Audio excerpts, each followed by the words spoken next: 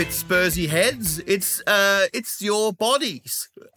Dan and Barney here for another episode of A Bit Spursy. As I just said, I'm Barney. And I'm Dan, and I'm the feet. Yeah, and I'm the thighs. So in body terms, we're basically just parts of the legs. Parts of the legs, and there's no shin. Because you guys are the heads. Yeah. So and then without torsos. So there you go.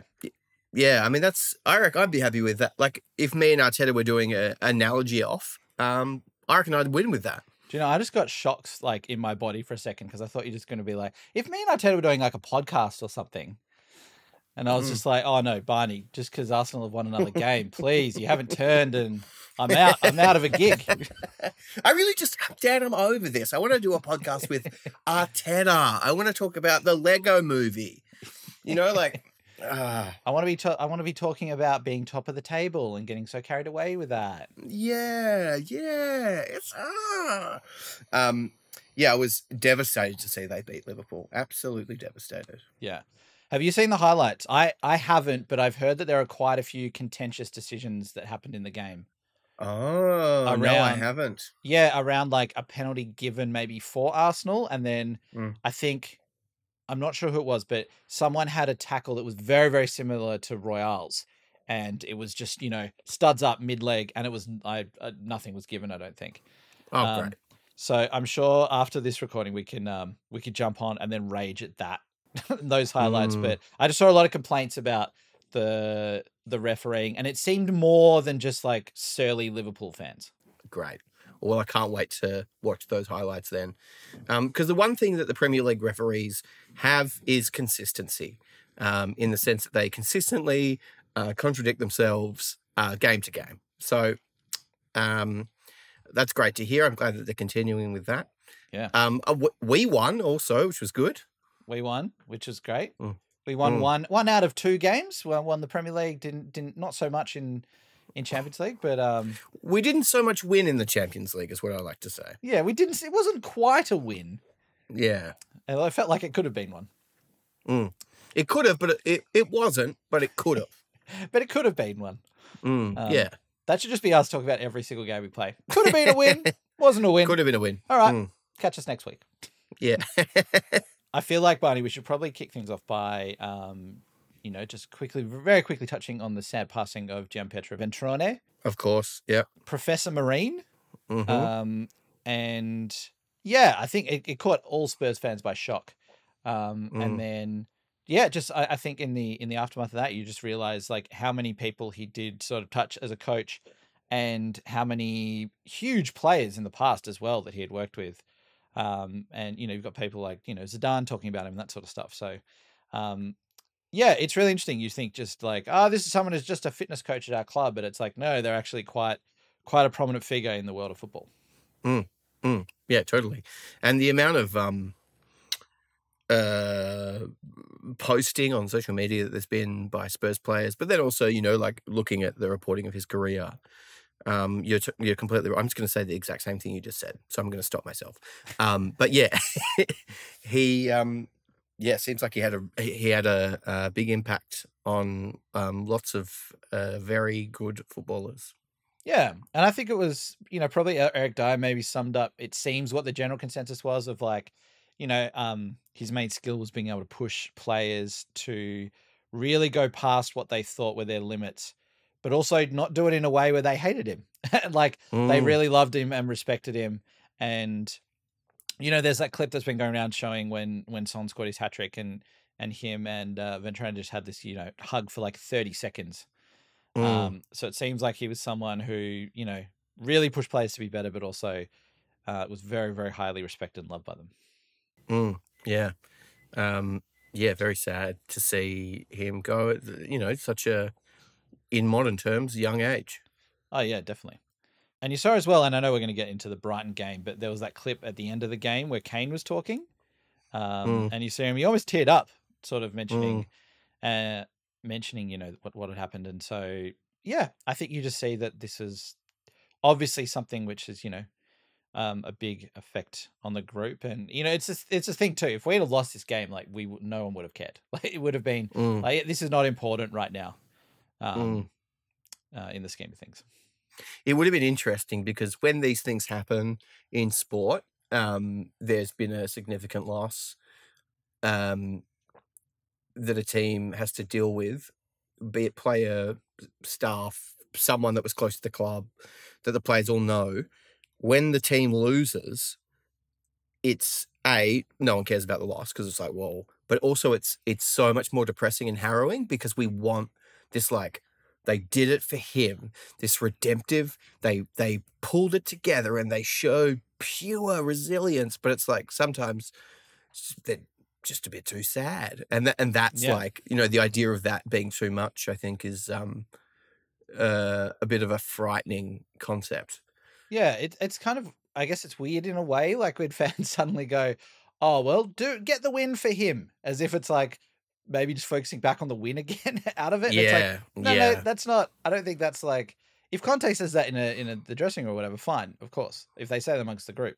But for fans to just be like, well, back onto the points, get the win for him. It's like, to me, that's always felt a little bit weird when they do that. And it totally comes out of an uncomfortableness because neither you or I have met this man. We've heard that he was beloved by a lot of our players. We've never met any of our players. And so, you can have kind of empathy for their situation, but at the same time, you're not connected to that person, so you're sort of not within that. And there's an uncomfortableness there, but also with the fact that this person's died. But on top of that, other fans are just like, well, I've never met him, nor do I know him, so I don't really have any feelings towards him. I'm sorry for other people's loss, but it'd be great to win. Yeah. Because that's what I like.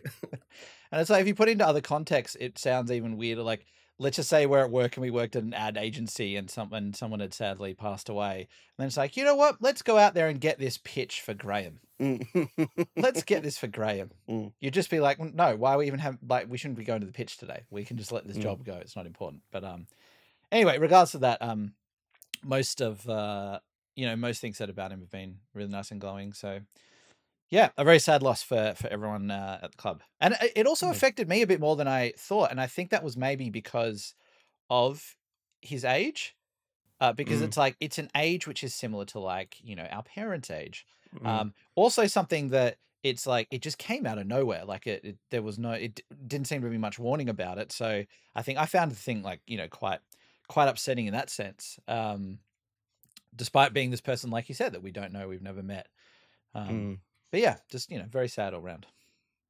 Nah, mate, you've had a child and you've gone soft. I felt nothing. I wanted the win, and I just tweeted. I made a lot of different accounts, and I was just tweeting, win. Guys, let's do it for the win. Yes, and that's because I haven't gone soft because I haven't had a child. So you are all the accounts I'm referencing. Yep. I haven't slept in days. Just all these burner accounts just causing up trouble. Great. Oh, I just realized I have a burner account on the Discord that I haven't used in ages. Yeah, but you used to make one vote for metal, and that's it.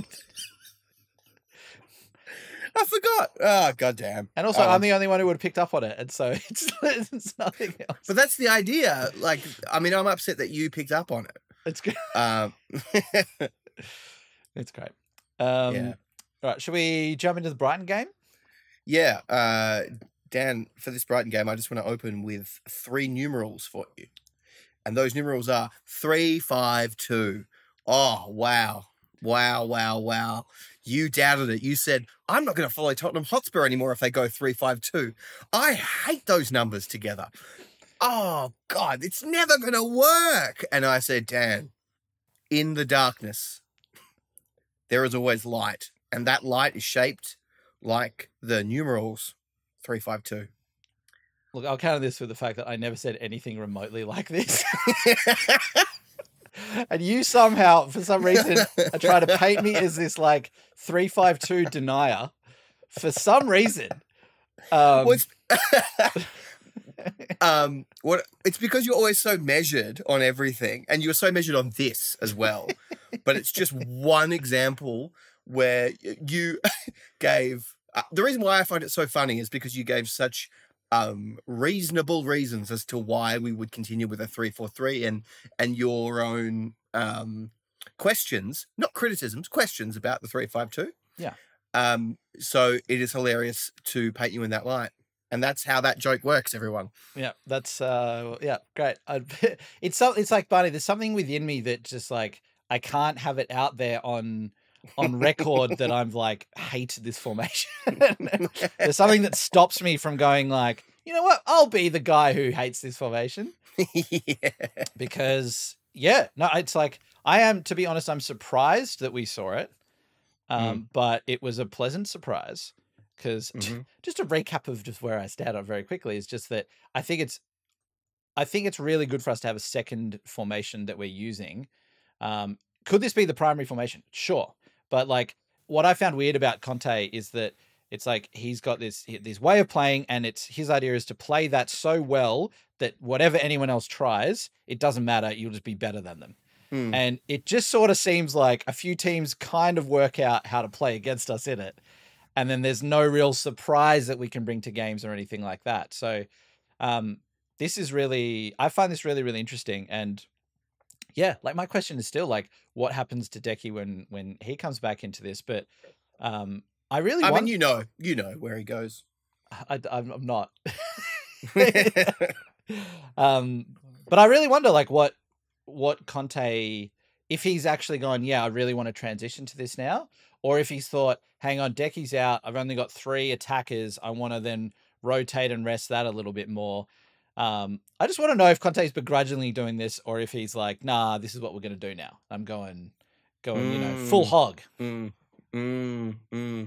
I think he's thought to himself, a little treat for me and the fans, and he's played the 3-5-2. No, I think you're right. I think it's due to Decky being injured and wanting to integrate Basuma a little bit more and get him more game time without putting him out there in a 2 where he's more vulnerable to any kind of tactical missteps, which apparently, he's taken a bit of time to adjust to the system. So yeah. Do you think it's interesting? Like, it feels like Conte has to be almost proven wrong in the sense that for him to really change a thing. Like, because this feels like it would have been perfect to play in the North London derby. Yeah. We're not going to go right back into all the details of that game, but, we score some of our chances, then that could have gone very, very right. But in hindsight, you look at it and you go, oh, really would have been nice to have an extra body in midfield there. So I wonder if he's looked and gone, Brighton, they do play, they do like to have possession, do like to zip it round. Maybe let's actually really go into this formation now as well. I think it's really interesting. I was going to ask you, how did you feel about the return of the Irish Spear? Well, what I noticed from watching the Irish Spear was that I didn't notice him, really, which in comparison to Emerson Royale, who for some reason I feel like when he's on the pitch, he's like the most prominent member of our team. And maybe it's the dyed blonde hair. I don't know. But I'm like, he's constantly involved and constantly is getting into, he gets into good positions and then stuffs it. Or, I don't know, maybe I'm just more concerned about him. But I really didn't notice Doherty at all. Yeah. No, I think you're right. And I think there's probably also something to the idea that teams are happier to push us to play down the right when we've got Emerson. And they're like happier to give him more space because they know that when he gets into the attack, that really very little is going to happen there. I just thought that like Doherty was pretty decent overall, and in the manner that you're saying of like, didn't really notice him, but he did get into some good positions, and it did seem like a bit of rust that was, he sort of fluffed 1 or 2 of those chances, but he also made that wonderful challenge towards the end of the game as well. I don't know. I just thought it was a good sort of return after not playing for a very long time. And it gives me hope that, at least for the remainder of this season, he's going to be someone who could come back in the team and get some minutes there. I hope so. I really hope so. I hope it's not he plays the next 2 games in the league and then it's like, bye. And then we bring back Conte's favourite son, Emerson Royale. And you're right. Teams do. It's like, the whole thing where when Sanchez is on that right-hand side as well, teams are like, sweet. We'll give them space there, but also we'll press the shit out of them when Emerson and Sanchez are near the ball, and they'll cough it up.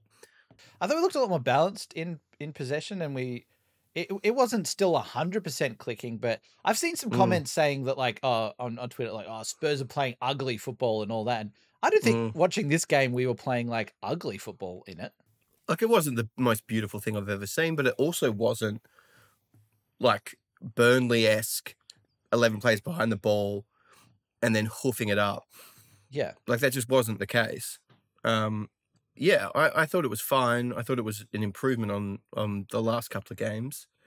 And, you know, I don't really know what to say about Brighton, because obviously Potter's now gone. And I'm like, are they going to, like, fall into a heap? But they're also still, they're 7th. They were 4th. I don't know. Maybe they'll start sliding now and whatever. It was nothing. It was nothing. But it wouldn't surprise me if Brighton still did okay, because my understanding is of the club is that they've had De Zerbi as like a you know, the next in line for quite a while. They've had him earmarked, you know, so it's not just sort of panicking and trying to get whatever manager they can. And I think they've seemed to have a pretty clear philosophy of how they want to play. I feel like they'd just be a little bit more dangerous if they eventually buy a forward who is half decent and can score. And I don't know how Danny Welbeck still has a job in the league. Like, this is, I don't understand what's going on there. Like, he's just absolutely rubbish. Yeah, it's baffling. And they've gone from Neil Maupay to Danny Welbeck starting like number 9s. Yeah, it's baffling. I mean, like, he missed a chance that looked like something that a good striker would put away. There might have been more. I can only remember one. Imagine if the top clubs were run like how Brighton's run, in the sense that they identify targets that fit within the perfect thing that they need for that position. They have a succession plan for managers. Like, they know how everything's going to roll, instead of the absolute batshit chaos that seems to be happening at all the top clubs. Like, I'm trying to think of one that is run really, really, really well. Obviously we've made steps to be run better. I wonder if it's just the more high profile the club, the more high profile the players, and then you just have to deal in this like haunted house of transfers where players will be like, yes, I'll come to your club, but I need 61 guinea pigs to follow me everywhere I go on the training pitch. And then it's like, okay, let's renegotiate that. So we'll build a guinea pig hutch at the training ground. And we can probably offer you 5 to 6 guinea pigs. Good enough. But I want eagles flying. Like, yeah, it could very well be the case. I honestly would not be surprised if in Premier League history there had been guinea pigs requested in some contract. In all seriousness, it would not surprise me. But yeah, I think you're right. Like, there's, you know, you do have the top clubs that, and what it could be, this is just a guess here, is that, you know, it's like if you start a game of FIFA or Football Manager or anything like that, and you're at a big club and you've got like, your transfer budget is £150 million. And then you just start buying players without really thinking. You're like, I like him, I'll get him. I like him, I'll get him. And then before you know, like, hang on, I've bought 3 centre forwards here. This is not good. Whereas if you go, you know what, I want a challenging game and I'm going to start at a more of a minnow team, and you're like, all right, great, I've got a budget of £5. And then it's like you'll spend hours trying to scout the best use of that money. So I wonder if Brighton are like the full, you know, the sort of real life equivalent of that, where it's like they're just really not spending anything and they take their purchase a lot more seriously than, you know, clubs like and us sometimes we're like, all right, 30 million, fine. Yeah. Well, I mean, I think there's also like, you're right, there's like creativity within constraints, because they're like, we have £5 to spend, we need a centre forward, a centre back, and a left back. How are we going to do this? And then we seem to, in this kind of phase that I think we're sort of moving out of, where we are like, oh, Chelsea, like Timo Werner, we'll buy him now that he's gone. Okay, we'll pay him 60 million. They only pay 50 million. Ah, well. And you're like, what? What? We sold Lukaku. Let's buy him back. Oh, that didn't work. Let's get rid of him again. Yeah. Yeah, there's like, it's Brighton, they still feel, and I don't know if it's like because their stadium is smaller as well, and that like they still feel like this sort of smaller club that's got a bit of charm to them, a bit like something like that. And in some ways, you don't really end up seeing them as a threat in that sense. But I feel like maybe that's how they end up getting results against teams as well, that they do seem like this tiny little club, but they actually, especially in midfield, they've got some decent players. Just wait. If they were to make a leap and be around the top 6, how quickly that would change. Oh, yeah. You'd have Scalzi and Giggsy, well, not Giggsy, and Hargreaves and Neville. They'd be on there saying all kinds of stuff. It's interesting. Like, I quite like Brighton in a way, but also, I don't really have any, massive sort of feelings towards them. This reminded me of something I saw, and I'm not sure if we've spoken about this on the pod previously, but there was a club called Shrewsbury Town who had a ball boy who was this old man in a boat because their stadium was like right by the river. And so there was this old guy, he was like 60, and he was sitting on, this is in like the 70s or 80s, and he's sitting on the sideline, and he's got this tiny little like one-person boat. And then if they kick the ball over the stand, it would end up in the river. And then he'd just pick up his little boat and he'd sprint off. And then he'd go out in the river and try and retrieve the ball. And I think he'd get paid like, I don't know, £50 for every ball he brought back or something like that. So it wasn't paid by the hour. He was paid per ball brought back from the river. Per ball. And it's like I think he did that job for like, I don't know, 50 years or something like that. But he would be like, he'd be absolutely like, he'd be just gagging for a ball to just be smashed out. Oh my God. Like Didier Zakora would be his best friend. Yeah. Can you imagine him coming home like, oh, how'd you go today? And he'd be like, terrible day out. Not one ball in the river. Looks like it's beans for tea. Yeah. Or like when Didier's playing he comes home, like puts on the music, starts dancing with his wife immediately. We're going out for salmon tonight, love. It's fish and chips. Yeah, it's just I thought that was like it's just a charming little story that it's like, oh, the good old days. We don't have that anymore in the big commercial world of capitalism. Yes, if we had something like that now, it would be robots. And those robots would be nasty. Yeah. Spurs have got this new robot ball boy that goes and beats up fans to get the ball back.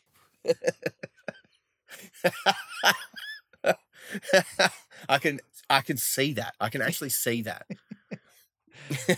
I could see it, and or maybe it's like it's it's Daniel Levy in a big like mech suit or something, just like we're gonna get to that stage. I'm surprised we haven't had a movie made by like Michael Bay hasn't just gone like, you know what, this Sakura thing is pretty cool. I'm gonna make a film about that, and it's just something completely ridiculously blown out of proportion and losing its mind in VFX. Oh well. Michael Bay, I know you listen to this podcast. There's an idea for you. Well, I mean, Dave Bautista did a film. I didn't see it, but it's like set at the West Ham, like the London Stadium or whatever. It's set during a West Ham game, I think. And it's just some action movie that I haven't seen it, but it didn't sound that appealing. Even though I don't mind Dave Bautista, but it's a bit, I don't know. So what was it like? We've got to get this done before 90 minutes is up. Yeah, before the bubbles are going to go up. The bubbles have got a secret toxin in it. We better get there before they go off. Oh, God. I haven't heard of this. It sounds horrendous. I wonder if Movie Club, like Dyer, Kate, and Doherty, I wonder if their Movie Club, they've watched that. Maybe before a West Ham game. Just get them nice and G'd up.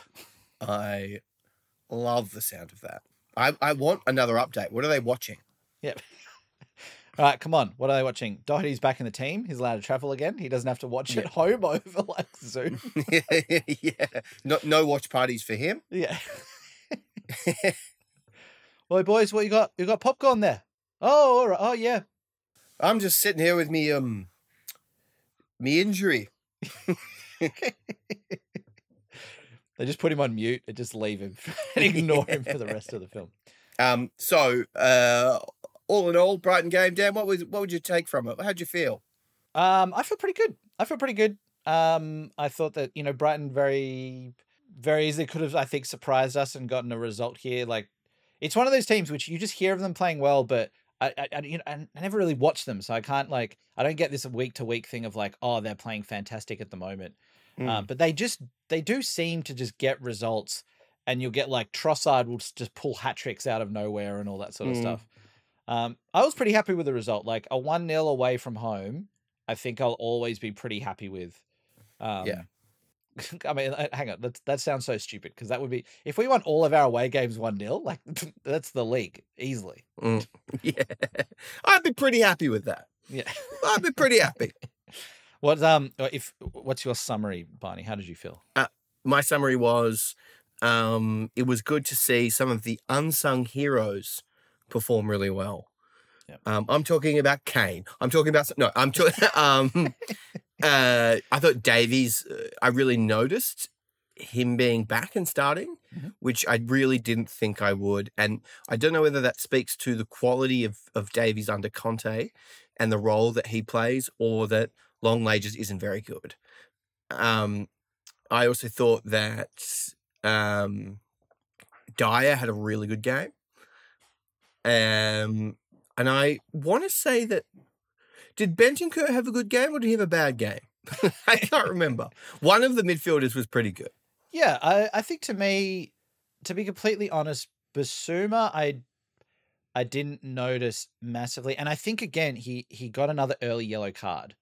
And I think for him, that's a bit of a worry. Like, not this huge long-term worry, but in games, when he gets a yellow card early, I feel like it really restrains him because he's got to be so careful for the rest of the game. And so I think, yeah, just need to maybe iron that out a little bit. But I thought all three in the middle were pretty decent, and Bentancur and Højbjerg were just getting absolutely all over the place. I want to see the next time it happens, Conte just bring on Skip immediately. As soon as Basuma gets that yellow, it's just like, all right, you're off. Yeah. Because A, I want to see more Skip, and B, you're right, it does kind of seem to limit him. Definitely. I think it's nice that we have seen Skip starting. Like, it's kind of been as soon as he's fit, has started coming off the bench. So yeah, hopefully it's not too long before we actually get a start from him. He looks. I really like Skip in the number 4. I've got to be honest. Yeah. Yeah. It's just so much better than whatever he had last, like a stupid 52 or whatever the. Yeah. That's true. Like 4, it's like, yeah, you've matured, Skip. Dan, the shot count, we had 8 shots. Brighton had 14. They had 4 on target. We had 3 on target. Brilliant. And that's my analysis of the game.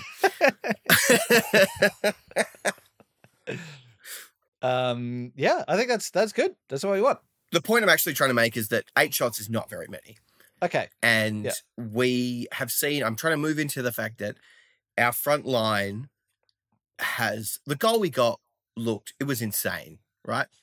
Son looked like he was trying to take a shot. There was a deflection. Harry was a genius and flicked it backwards. I don't think it was a set move, and we score. It wasn't a piece of... There were pieces of attacking play that looked quite good, and then there was no end product at the end.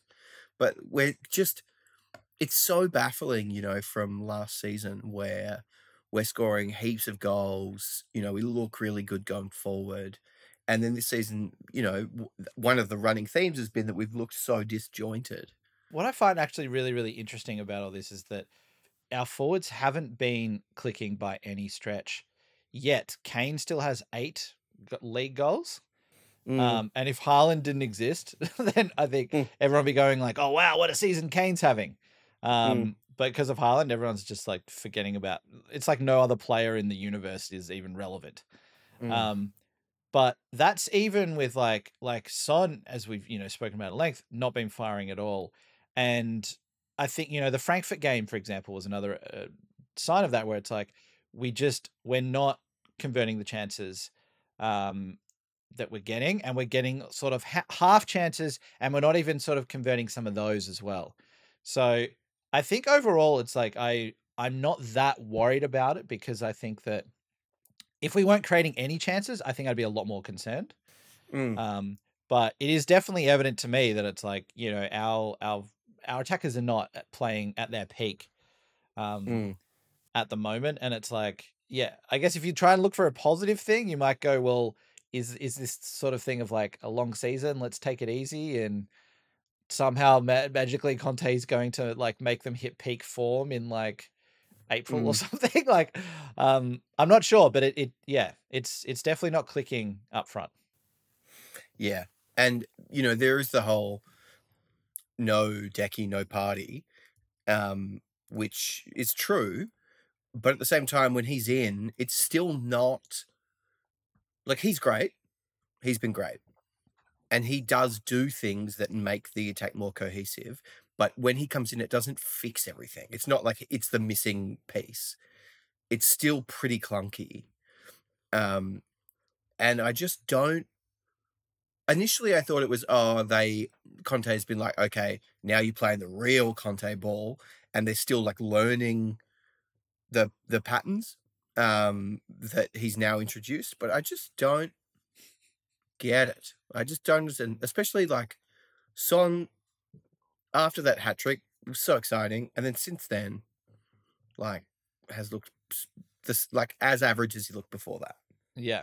Although it's kind of like the goal that he scored, which was basically like a Leicester regen goal, where he just like gets on his left top corner. It was sadly offside.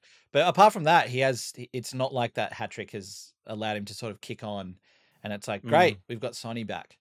But I think to your point about the front three, yeah, what I find kind of intriguing about it is that, say, the second half of last season, basically since Decky came in, it's like, oh wow, this front three, they complement each other perfectly, and they are playing so well together. Everything's linking up. It is like, Decky was the missing link to like really unleash mm, everything there. But it does seem that those three, as a forward like trio, have mm. kind of regressed at the moment, and it's Yeah.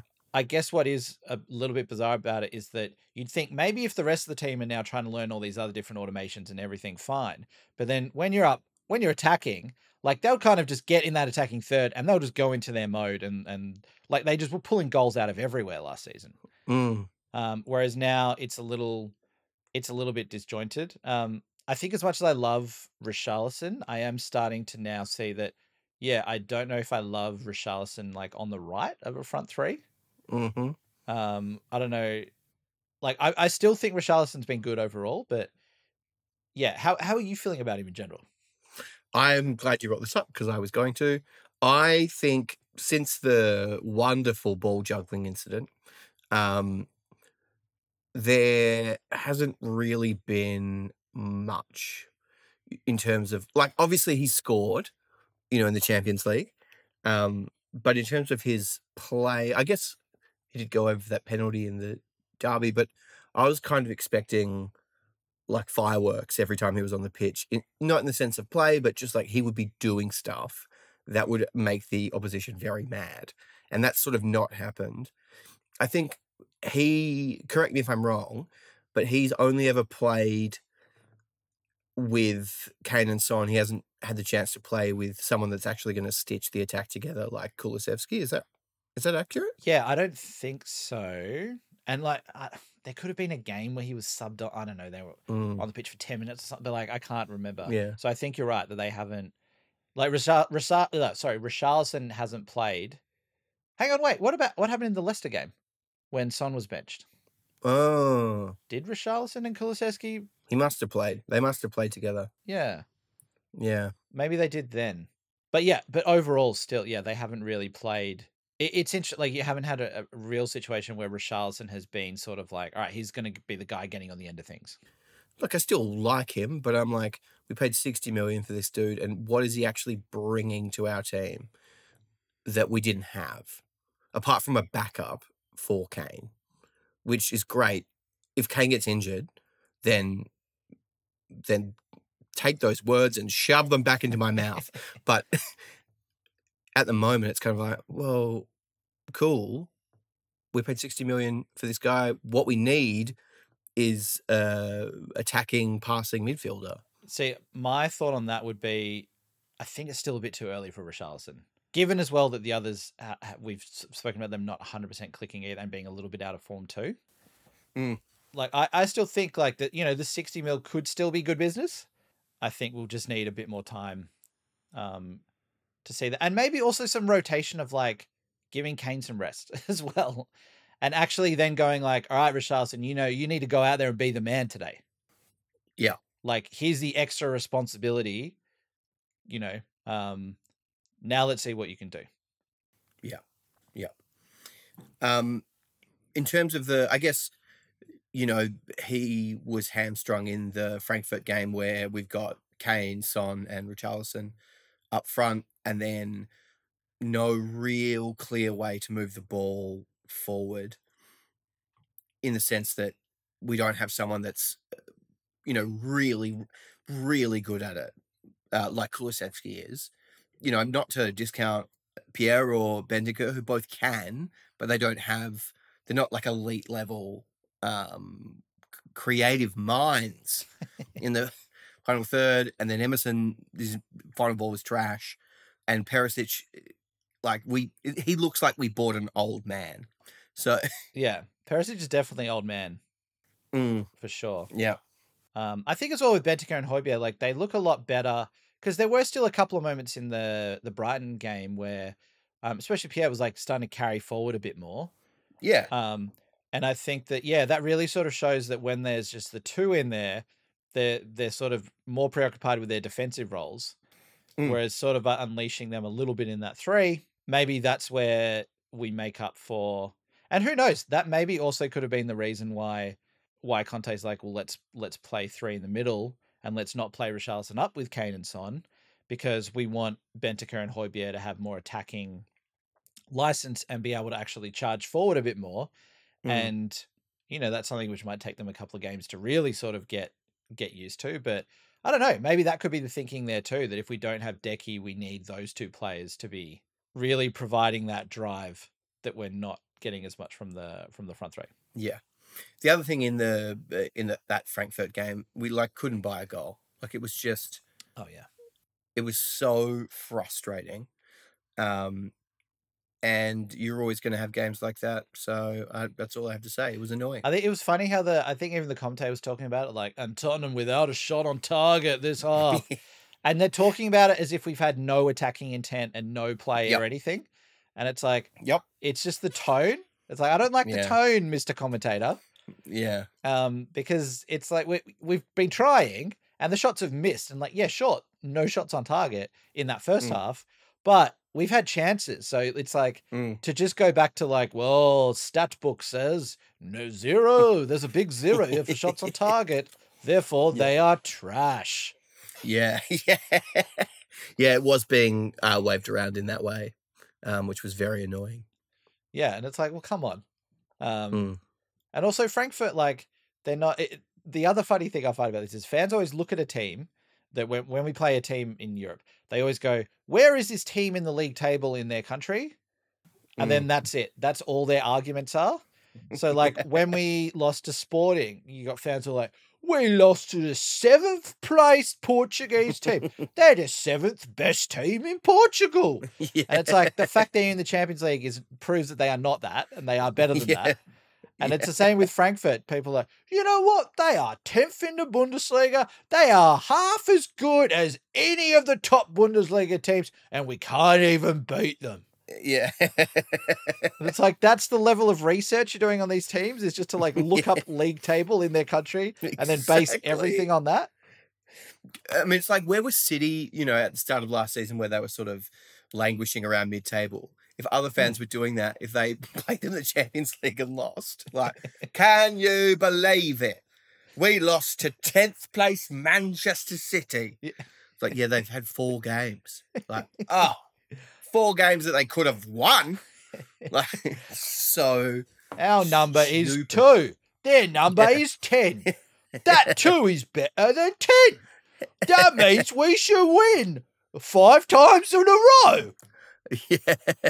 This is dumb. You know what? I'm going to start a blog. Yeah, that's it. That's it. I think it's interesting what you said a couple of episodes ago about how I'm talking about this because I'm guilty of it too, is when we play teams that Frankfurt or Sporting or Marseille, we're like, they should roll over and lose. Yeah. Because we should win. And it's fascinating when it's like, what's the Champions League? So we've lucked out with our draw. Like we in the sense that we could have had a much harder draw. Mm-hmm. But we're like making it hard for ourselves as supporters because we're like, well, we should bollock every team.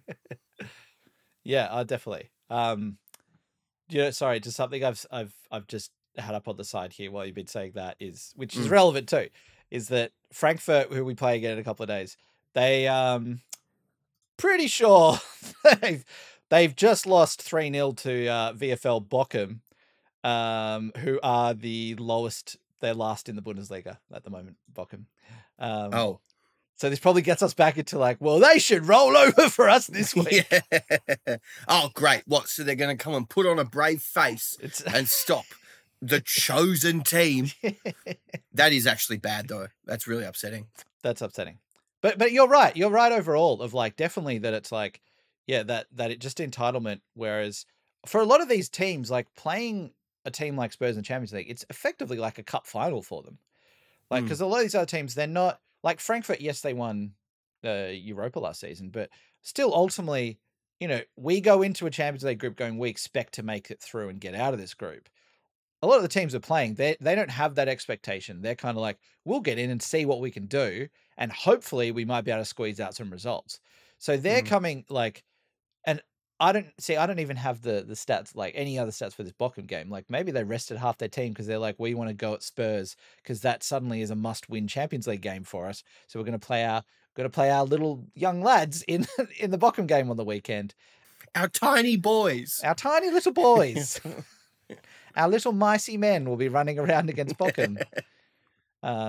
So the big lads can play against Spurs. But we're going to have that. Like every team that is from that, like that sort of scenario, if they're one that on the world stage is not, viewed as bigger than us, it's going to be a bigger game for them, and they're going to always be a lot more up for it than we necessarily are.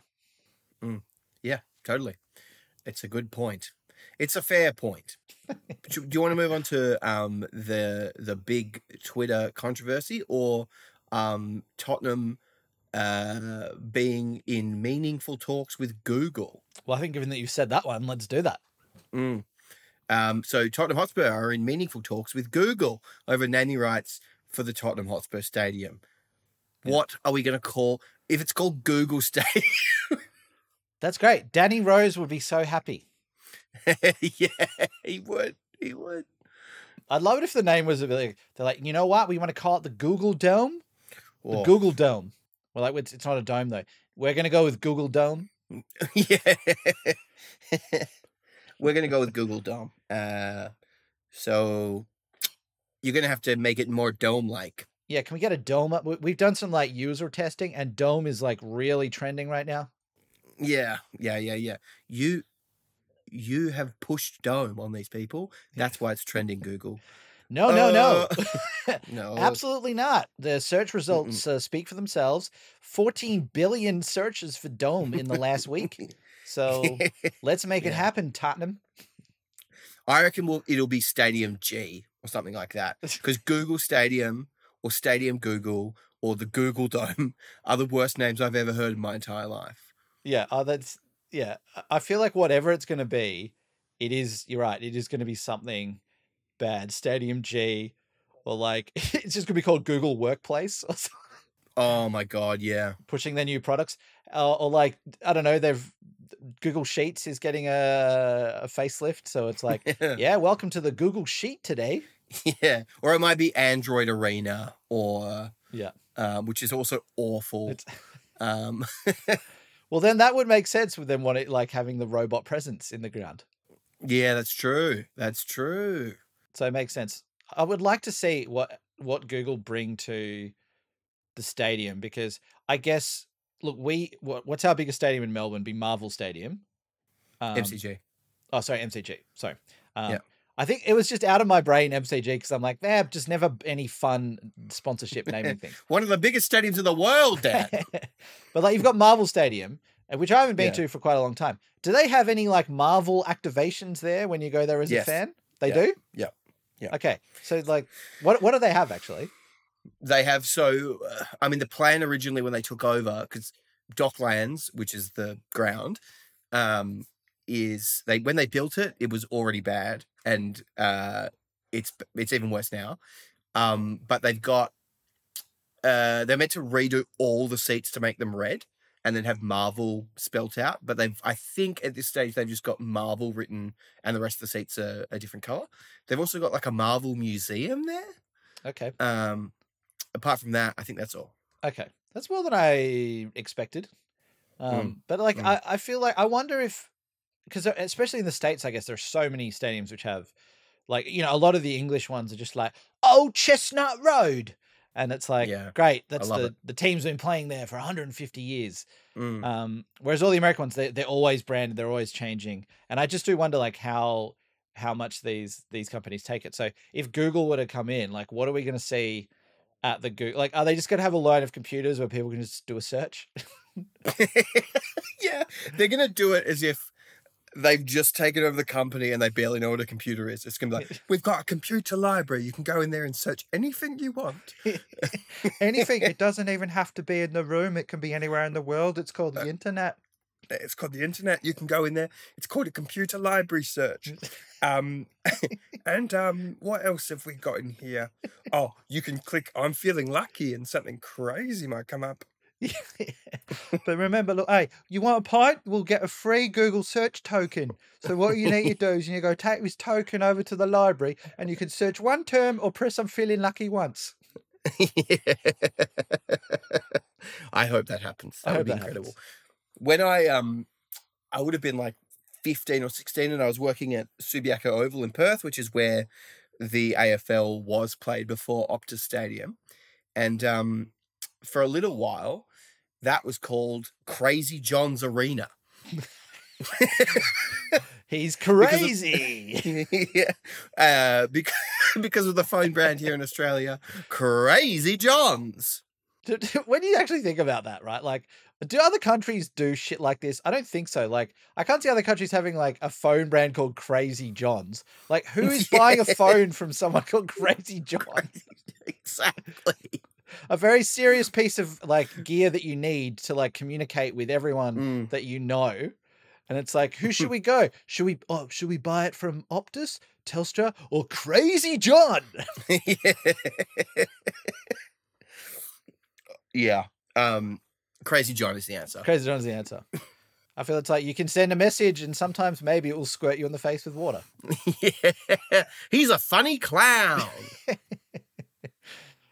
It's a very like Aussie thing in that sense of like, I guess because we usually don't have, massive global brands take that much interest in our stadiums because, you don't really get that much out of it. Apart from like, as we've spoken about Marvel in this sense. But I guess that's why we're maybe more scrapping around for like,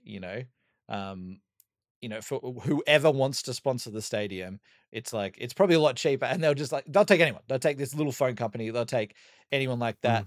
Roy's Fish and Chips Stadium Dome, whatever. And it's like, love great. That's what we have. So it does feel interesting when you talk about it back in the Spurs context of like, one of the biggest brands in the world going, all right, we want to name the stadium. I guess they get so much more out of it because there's the NFL and there's all these other boxing events and all this sort of stuff there. Yeah. I mean, to be fair, before Marvel, it was called Etihad Stadium. Yeah. So there you go. And before that, the Telstra Dome. I mean, what the other state? Well, we've got like Amy Park here. Yep. It seems weird to me, like insurance places. Like it's like, yeah, Amy Park. Because I don't think you go leaving there like, you know what? I'm going to switch my insurance to Amy. Yeah, exactly. I felt really safe in that stadium today. Are you going to go to Google Dome and then come home and be like, I might Google. Yeah, 100%. That's exactly what's happening. I got this unused token I forgot to use at the stadium. Yeah, I might do some Googles. Yeah, though, you make a point there in the sense of, like, if it's one of the biggest companies in the world, it's like, what really are you going to gain from spending like 400 million pounds or something on a stadium? Like, people aren't going to suddenly go like, oh, what's this Google company all about? Yeah, Google. Do you say Google? Oh, I'll check them out. But yeah, there we go. We'll see what happens there. We've been linked to other companies in the past, and I think Amazon we were linked to last year. So, and Uber. Basically, they're just trying their luck, just with like all the biggest companies in the world. Like, oh no, all right, we'll move on. Yeah, Nike interested? No, they're not. Yeah, oh well, they might be. Yeah, it might be. It's a pretty good stadium. Yeah. I'm just hanging on to the fact that it's still unbranded, which I love. Like it. You knew it was always coming. They were going to try and find a deal because they didn't rename the stadium White Hart Lane. Yeah. So they did that so that they wouldn't then break people's brains when they got a sponsorship deal. Understandably broke people's brains. So it's just a matter of time. What's really interesting is like I feel like I've even seen rival fans still refer to it as the lane. Yeah. And refer to it as White Hart Lane, which I like. Because I still sometimes it just comes out like, if they're coming to the lane, like, so I feel like it's almost like the fans will always just call it White Hart Lane. Yeah. Anyway, so you get someone like Google, they're like, all right, look, we've installed the name and everything. It's good to go. Let's check the metrics. Everyone must be Googling Google Stadium. And they look there and everyone's just looking White Hart Lane. It's just White Hart Lane. That's all the searches are coming through. So I wonder if that's a bit of a turn off too, that they're like, certain companies are like, everyone still calls it White Hart Lane. But if say Google, which is one of the biggest companies in the world, took over the stadium, and from a PR point of view, if they were like, we're going to call it White Hart Lane, we'll just call it that. But that Google was the ones that decided that because they don't need the publicity. Yeah, we'll just call it that. The goodwill that would create in the supporter base. I'm never using Bing again. God, Ask Jeeves can fuck off. I'm going straight to Google. Yeah, I would love it if it was that. Like, look, like I said, there'd be a lot of goodwill amongst Spurs supporters. Everyone else would be like, huh? Yeah. All right. Well. But yeah, that would be amazing if clubs did that. I feel like there'd just be someone in the room like squashing the deal. They're like, no, we don't do deals for goodwill here. Yeah. We do it for money. For money. How do we get money out of this? There's no money in that. And then someone would be like, what about Google Hart Lane? Yeah. What about White Hart Google? White Google Lane. All right, that's it. We've got it. Yeah. Oh, God. We've got some questions, Dan, from Sammy Z on the Discord. We do. I might ask you the first one. Yeah. Sammy Z from Discord. Can we talk about Son's link-up play in midfield this year? Sonny is a lethal goal scorer, but his passing in games this year has left something to be desired. Yeah. I mean, yeah. I guess it's a statement. It's not really a question, is it? It's more just a statement. Like, can we talk about it? I guess we have spoken about how Son's kind of misfiring, but yeah, on the passing, like especially in the North London derby, his link-up play was really bad. It was awful. Remember there was that thing that Sonny had where it was like if he had no time and he had to receive the ball, do something, and then shoot, he was good. As soon as he was given the opportunity to have to be like, I could shoot or I could pass, he'd kind of get stuck between the two of them, and then kind of whatever the end result would be pretty average. I wonder whether his passing is bad because he's coming deep to participate in some kind of pattern play, and he's thinking about that. He's trying to get the pattern right, and so he's thinking about it, and so he's not thinking about the fact that the ball's being passed to him very quickly, and he needs to release someone really quickly, and he's thinking about what the next thing is, and maybe it's just growing pains, and then eventually it'll be okay. or he's lost the ability to pass the ball. I don't know. I hope it's the first one. I really Yeah, yeah. hope it would be. Mm, But yeah, like there's definitely that caught into two minds thing. Like it reminds me. I don't know if you feel this, but whenever like I play futsal, it's like if I have time to think, I stuff it up. Um, mm, that's not to say that if I don't have time to think, I score worldies. But what I mean mm, is like it's that very thing of like, yeah, Son is just such this instinctual player. mm, Um, and he's just amazing when he's in that space. But yeah, when he is coming back and he's playing these link up plays, and this is not to say that he's not an intelligent player in that sense, but it really kind of goes a lot more against his instincts. mm, And yeah, maybe that is what we're seeing, that he's really sort of trying to, I don't know, develop that more. And this is, like you say, all growing pains. And then in a few months' time, he's, it's all going to click and he'll explode and he'll get 50 assists for the season. Who knows? mm, exactly. And it's interesting the concept of the intelligent player, because intelligence in playing football could be that you receive the ball and then you follow your instinct and your instinct is good and you play a ball that is a clever ball. It's not necessarily that you receive the ball and go, what could I do here with this ball in front of me? Mm. The white Duke, as I like to call it, I could post it up the field. Its spherical nature is complex, and then you play the ball and Totally. you can be an intelligent player and go through a phase where you second guess your first instinct, which causes your passing to look and quotation marks here dumb. Mm. Yeah, I don't know. I've never noticed Sonny's passing before. I've never noticed it as being good or bad. Yeah. I think I've felt like in the past, we've noticed sometimes if Sonny's tried to drive forward and he doesn't really have a clear path to goal, he sort of stops and then just brings it back. Like he Yeah. hasn't really tried that many risky things. So I don't know if Mm, he's now also being pushed to make riskier passes as well. Um, yeah. but I guess I and there's, this is probably not entirely correct, but I feel like finishing is probably a lot more instinctive, and it's based on instincts, because it's like you just the blinkers go on, you just zone in, and Mm, as soon as you get an opening, you take the shot, and or you mm, create that opening and take the shot. Whereas passing, I think like, if you've got someone like De Bruyne, or if you've got even Kane, they're like, it is like it is assessing what's happening at that mm, moment, and you've got to assess where the other players are, what's going on, and I guess you do need to sit back a bit and then consider what you're mm, doing, even if Conte's patterns are very sort of like dictated. Um, mm. but yeah, I really do hope that it comes good. Yeah. I mean, my hypothesis is that it's patterns and he is thinking about them. And that's what's causing him to forget how to trap the ball Mm. and pass the ball, and it'll be fine. Dan, a question for you. Here we go.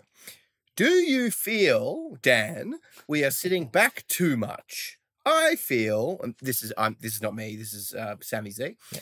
That our top line guys are starved of opportunities.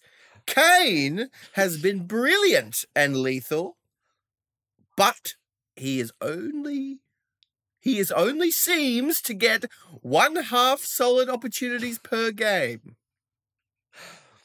Two things. One, for anyone else listening, send in a question and you'll get it read out from now on in a very, very lovely character. Yeah. Mr. Football. It's also 1 to 2 opportunities, Yeah. not half. No, I loved as well that you it's like you just got so involved in the character as well that it's like went off script a little bit for what the question was. Yeah, so to answer that, I don't really think we're necessarily sitting back too much, because I think if you look at the last few games we played, and this question did come in before the Brighton game. Mm, But I think too much is kind of being made against that. Sorry, too much has been made of that, because I think we're still having a lot of moments where we are sort of breaking forward and it's just really not clicking. So it might look like we're not getting out of our half so much, mm, but we're struggling a little bit. We also get pin back a bit when we've got Sanchez and Emerson, and that has happened more times this season than I think people have really wanted to see happen as well. So overall, I'm not too worried about it. I'm not sort of looking at it and going like, oh no, we're playing too defensive, we're doing this, we're doing that. Because you can argue in a sense, if we're now going, let's go 3-5-2, in some ways that's more defensive because now you've got that holding sort of midfielder coming in. And realistically, it's a 3-5-2 when we're attacking, but when we're defending, it's a 5-3-2. So no, I don't think we are. I think that, I'd rather us build on a place of, solidity overall. And then, I just think attacking wise, it's going to click. And I think if we were scoring like we did at the end of last season, 3-4 goals a game, even if the other teams are having more possession, I don't think people would look at us and go, oh yeah, they just sit back and counter and that's it. Yeah. I think you're right. Great answer. Thank you. I've been Mr. Football. Goodbye. Should we do our A Bit Spursy medal votes? I think we should. It's the A Bit Spursy medal. Who will get votes for playing well? Who will get votes for playing pretty poorly? The most romantic medal in sports. And we're going back to the old system, are we? Old system. Yep, old system. 3-2-1, encouragement, negative 3-2-1, and I guess negative encouragements as well. But I don't know if we've ever given those out before, but with discouragement awards, we can give out. I love the idea of a discouragement award. Okay. Do you want to go first or should I go first? You go. Sweet. All right, here I come. I'm going to give 3 votes to Eric Dyer. Solid, commanding, powerful. I'm going to give 2 votes. To Ben Davies. Surprise, surprise. Great return. He adds something. Or is it just making up for Longley being bad? Who knows? But 2 votes. I think there's something interesting to dive into maybe next time out that I've noticed a few comments now anti-Longley coming. Yeah, I wanted to like him and I haven't been impressed. All right, I don't mind him. I feel he's got a lot tougher. For he'll probably play against Frankfurt, so I'm sure next episode we will have something to discuss about Longley. Hopefully, it is positive and not some epic error. Yeah. Well, I'll come get you. I'll blame you. And then 1 vote to Harry Kane for that magnificent flick on for the goal. What a reaction. Encouragement awards. I'm going to give 1 to Doherty for coming back. And I'm going to give 1 to... do I want to give 1 to Sass? Yeah, I'm going to give 1 to Sass, encouragement award. Negative, I don't really have any negatives to give out for this game, to be honest with you. I've got no gripes to exercise. Oh, great. Very pleasant. Yeah. Well, how about yourself? Well, I guess it almost sounded like you gave Longley a negative just for... Yeah. But I didn't actually enact the negative vote. That's true. Okay, I've also gone 3 for Dyer. Great. Just so good. And it's so ridiculous to think like, a year or so ago, if we were talking like Eric Dyer is going to be like the, one of the first names on the team sheet again. He's going to be back in the England squad, possibly starting for them in the World Cup. You would have been like, no, absolutely no way. And not out of not liking him, but just being like, he's done. He just has looked done for a number of years. The injuries have caught up with him and it's just not good for him. But oh my goodness, yeah, he's such a leader there, and he's like one of the most important players in the team, which we also saw at the start of this year when he was out for a little bit, and we just really struggled in that period. So 3 for Eric. 2, I gave 2 to Pierre. Great. I just thought he was everywhere, and I think he had most touches, most interceptions, this, that, and not just saying that he just does all the ugly work and that's it. But I just think he's someone who he got fouled quite a lot as well. But he didn't stop. He just kept going and getting stuck in. And I feel so fondly for that man. That man. Maybe that's going to be your Spurs shirt this year. Højbjerg. Yeah. It could be. It could be. I was thinking Richarlison, but Richarlison's probably dropped off a little bit. So it's really out of Kulusevski and Højbjerg. But maybe Dyer. Who knows? What about Romero? Maybe Romero. There's just so many options. It could be. I've given one to Hugo. Yep. Because I thought it was good. He made a couple of decent saves, and also just after the catastrophe from last week, I'm just glad that it's like, okay, maybe he's not completely broken, and it was just a little blemish that came out there. I gave an encouragement to Kane because he scored. Yeah, fair enough. I don't know why I'm now grading the votes that I'm giving out. I'm giving a discouragement to Welbeck. Yep. Because it's just, what are you about, dude? Like, it's just nothing. And he's always annoyed me. I mean, since he played for Arsenal as well. But he's just not very good. Don't like him. And I guess also an encouragement award for Conte. Great. For a very tough week for him. And then also in footballing sense, going, yeah, stuff it. Let's play 3 in the middle, see what happens. Yeah, because he listens to this podcast. He does. Yeah, we know. He does. We can confirm that. 100% verified. I guess very quickly before we finish, Barney, in the A Bit Spursy News Minute, we have just a couple little bits and pieces. Harry Kane has started a foundation, and he's got a very lovely video on Twitter, which is worth checking out. It's really good. It's really good, isn't it? I was so surprised. Yeah, like when you first open it, you're like, oh, what's this going to be? But it's like, it's really nicely done. And like, I'm a sucker for a nice animation. It's really good. Yeah, me too. I love The Simpsons. It was like The Simpsons. Harry Kane's making The Simpsons. It is really good. I don't mean to joke about it because it's great. Yeah. We're not sure exactly what the foundation is doing, but we just know it's about kids and mental health and I guess around encouragement and helping kids believe that they can do whatever they want to do. So that's good. The other story is the big Twitter storm. Iker Casillas, Carlos Puyol joking about being gay. And the first offense was apparently Iker Casillas is like, well, it's because, people make comments about me being with all these different women and I want to go, haha, check this out. And then there was a huge backlash, obviously, because it's stupid. It's a stupid thing to do. And then, Barney, you particularly liked his way of trying to cover it up. It is unreal. The fact that he wouldn't go, all right, the joke was in bad taste. This is what I was trying to do. It didn't work. Didn't pay off. I regret it. I'm sorry. Instead, he went, I've been hacked. I've been hacked for one single tweet where they said, I'm gay. And and then they got off my Twitter account and I got control back. And that's all they needed to do.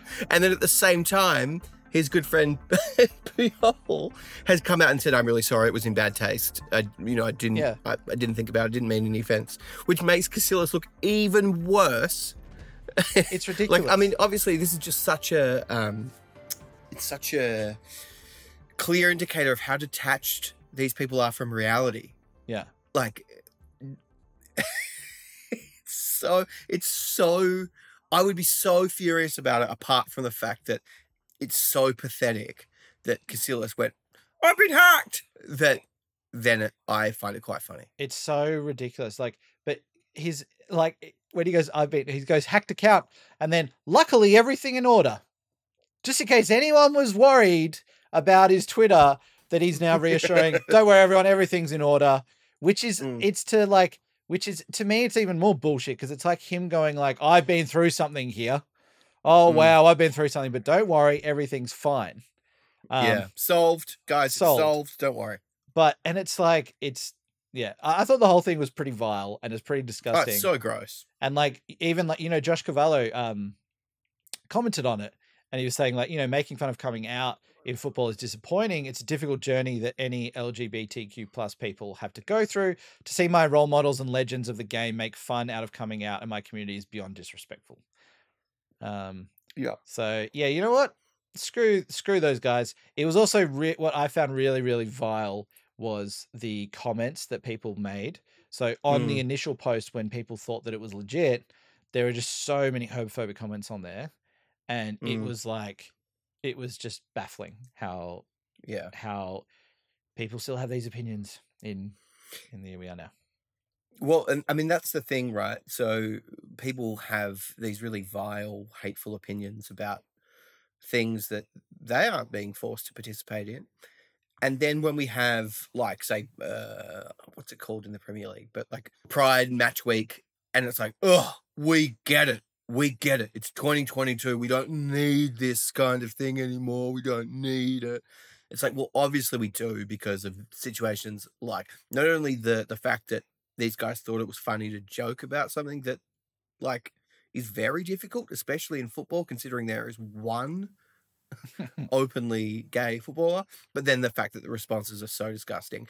And I think, Dan, before we started the podcast, we talked about how the responses were revolting, and yet there are footballers that are out there playing for teams that have very questionable records in terms of sexual assault, and they post something and they don't get, "You're a rapist." They get like, "Awesome, bro. I can't wait to buy the new boots that are named after you." Yeah, guilty until proven innocent. Yeah, exactly. Guilty until proven innocent. Mm. And it's like, if everyone hearing guilty people talk, like, but yeah, there's such a paradox there between, what the casual faceless fan on Twitter supports and what they condemn.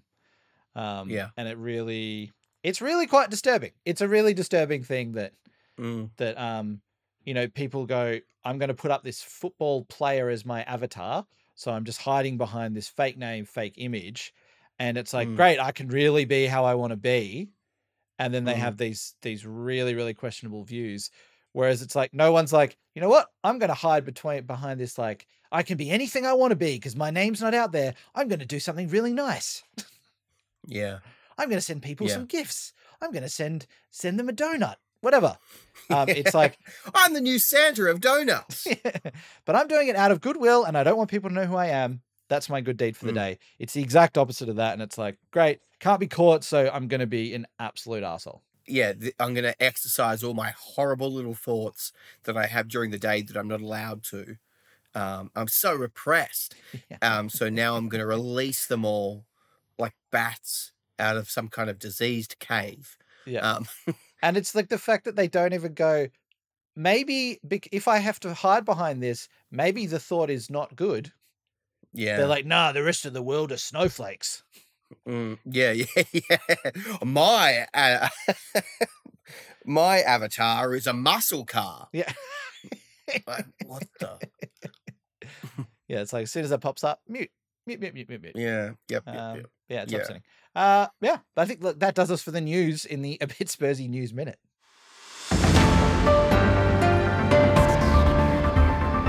Great. Well, I said that we should aim for 60 minutes. We're at 77, which is pretty good. It's pretty good. I think. Do you know the average podcast length is, I think, 38 minutes? Really? Not ours. Yeah, no. Our average is like 4 days. Yeah, but in general. But I thought it was. I thought it would actually be a lot lower. Anyway. But I mean, you've also got some podcasts that go for 3 hours. That's true. Every time. And some of those do 3 hours like every day. Yeah. So you're lucky, listener, that we don't do 3-hour podcasts every day. Yeah. Because we could. Well, maybe next week. No, don't worry. Yeah. Don't worry. Well, thank you very much for listening. I've been Barney. I've been Dan, aka The Feet. The Feet.